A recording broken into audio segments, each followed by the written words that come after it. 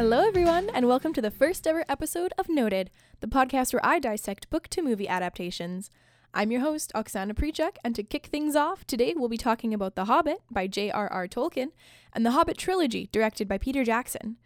Before we dive into the differences in plot and whether they're good or bad, in my personal opinion, let's go over the synopses of the book and the movies. This is an official spoiler alert. I'll be talking in depth about the details of The Hobbit, and if you'd rather not have the entire plot spoiled for you, then stop listening and go pick up a book.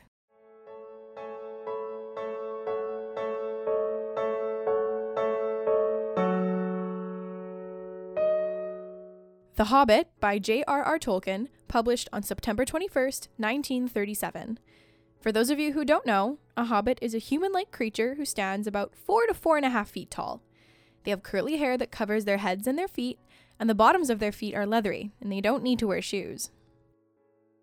The book tells the story of a hobbit named Bilbo Baggins.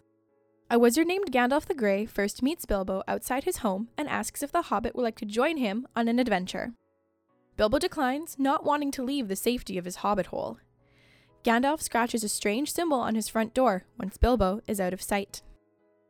The next day, Gandalf and 13 dwarves visit Bilbo because they believe, from the symbol on his door, that he could help them reclaim their ancestral treasure from the dragon Smaug under the Lonely Mountain. Bilbo realizes that Gandalf has portrayed him as a burglar to the dwarves. Though terrified, he eventually agrees. In the next 9 chapters, Bilbo and the dwarves set out across the Lone Lands, the Misty Mountains, and the forests of Mirkwood. They encounter trolls, goblins, giant spiders, and elves, all of whom try to kill or imprison them for various reasons. They meet a skin changer named Beorn who changes into a bear, and Bilbo comes into possession of a ring that can turn him invisible and a sword that glows blue when orcs or goblins are near.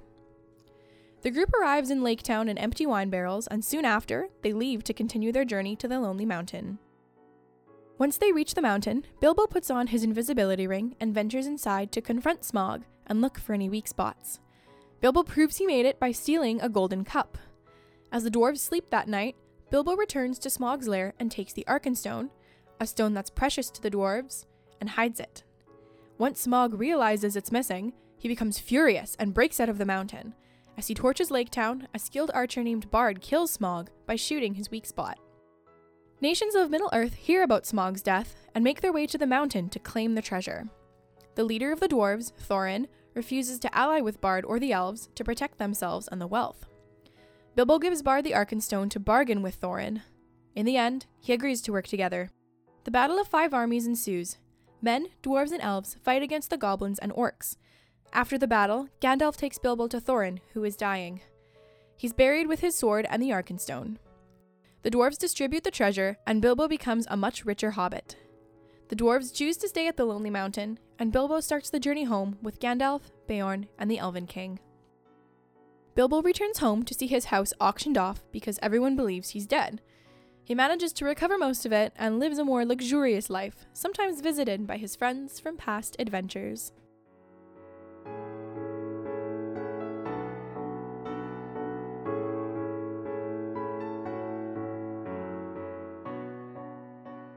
Now that we've got the story settled, I won't go into as much detail describing the movies.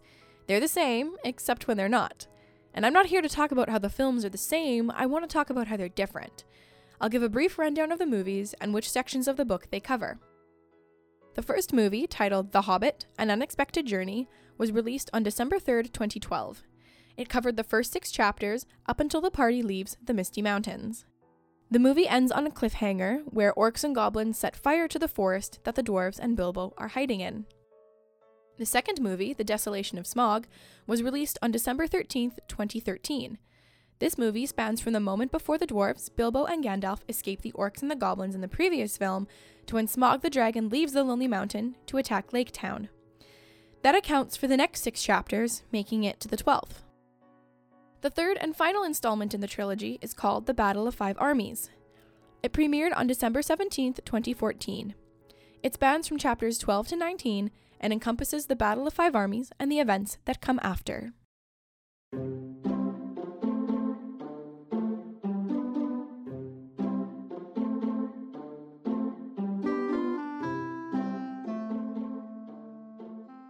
let's dig into what was different about the movies and whether I think the additions are trash or not.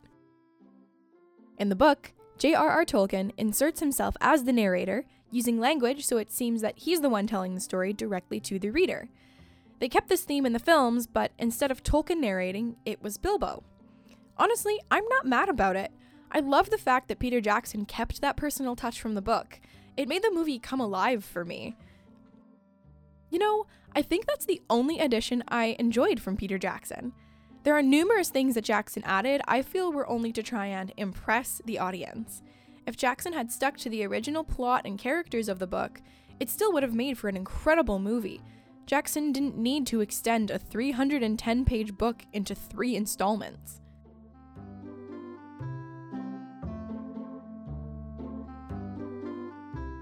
To those of you who have only seen the movie, you know who Azog is. He's the pale orc who leads his army around with the sole purpose of screwing up Thorin's quest and stealing his gold. At the end of the Battle of Five Armies, there is this huge fight scene between Thorin and Azog, in which Thorin bravely sacrifices himself to kill the orc. It's intense and exhilarating, and it 100% did not happen in the book. The book version of the Battle of Five Armies sees Azog's son, Bolg, as the leader of the orc army. In my opinion, the addition of Azog in the movies was unnecessary. Yeah, it thickened the plot, but the back and forth between Azog's mini-storyline and the storyline of our main heroes made it much more confusing to follow than it should have been. The next addition is by far my least favorite. Tauriel is a she-elf from Mirkwood where the Wood Elves live. Like Azog, she was an addition to, and I quote, bring more female energy, according to Entertainment Weekly. Those who have read all of Tolkien's Middle-earth books can agree that they're a bit female lacking. Peter Jackson is notorious for playing up the female roles in his adaptations of Tolkien's books, but he's never added in a female character before. From what I gathered watching the films, Tauriel was inserted to be a love interest. It was love at first sight between Kili, one of the dwarves, and Tauriel. She even left Mirkwood against the king's will to help save Kili after a poisoned arrow struck him. The king banished her for it. Another elf named Legolas, who is the prince of Mirkwood, followed her. Why did Legolas follow Tauriel, you ask? The answer is simple. A love triangle. Jackson made a love triangle between Kili, Tauriel, and Legolas. It added one more layer of story to the already packed plot, and I thought Tauriel was dispensable. She didn't need to be inserted to make the plot more interesting. It was perfectly fine the way it is.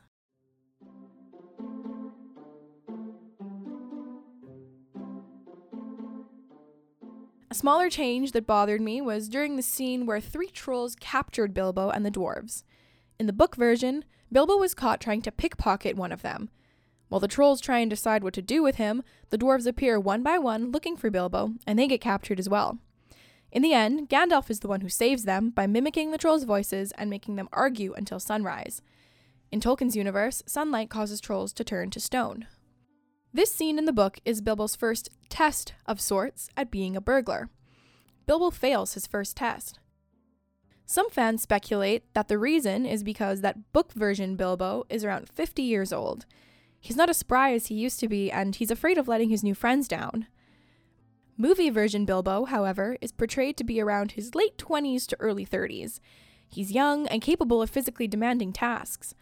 This change didn't bother me as much as some of the others, but I still would have liked to see Bilbo fail and have more character development in that respect. Another small change was that, in the books, the dwarves escape Mirkwood after Bilbo stuffs them into empty wine barrels shipped to Lake Town. The scene is pretty relaxed. The dwarves float along while Bilbo listens to the raftmen's conversation. They arrive in Lake Town and demand to speak with the Master, who is coincidentally having dinner with the same elves that captured them the chapter before. They end up leaving a few weeks later. In the movie, we already know that Kili was hit with a poisoned arrow.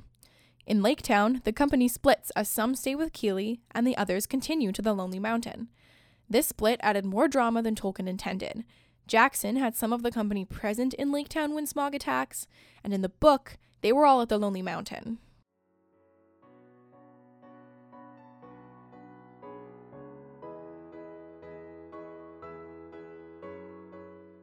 There are so many more small changes that I didn't mention, but we don't have time to cover all of them in today's episode.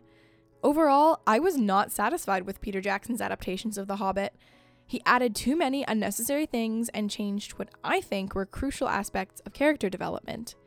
On Rotten Tomatoes, the film scored at 64%, 74%, and 53%, respectively.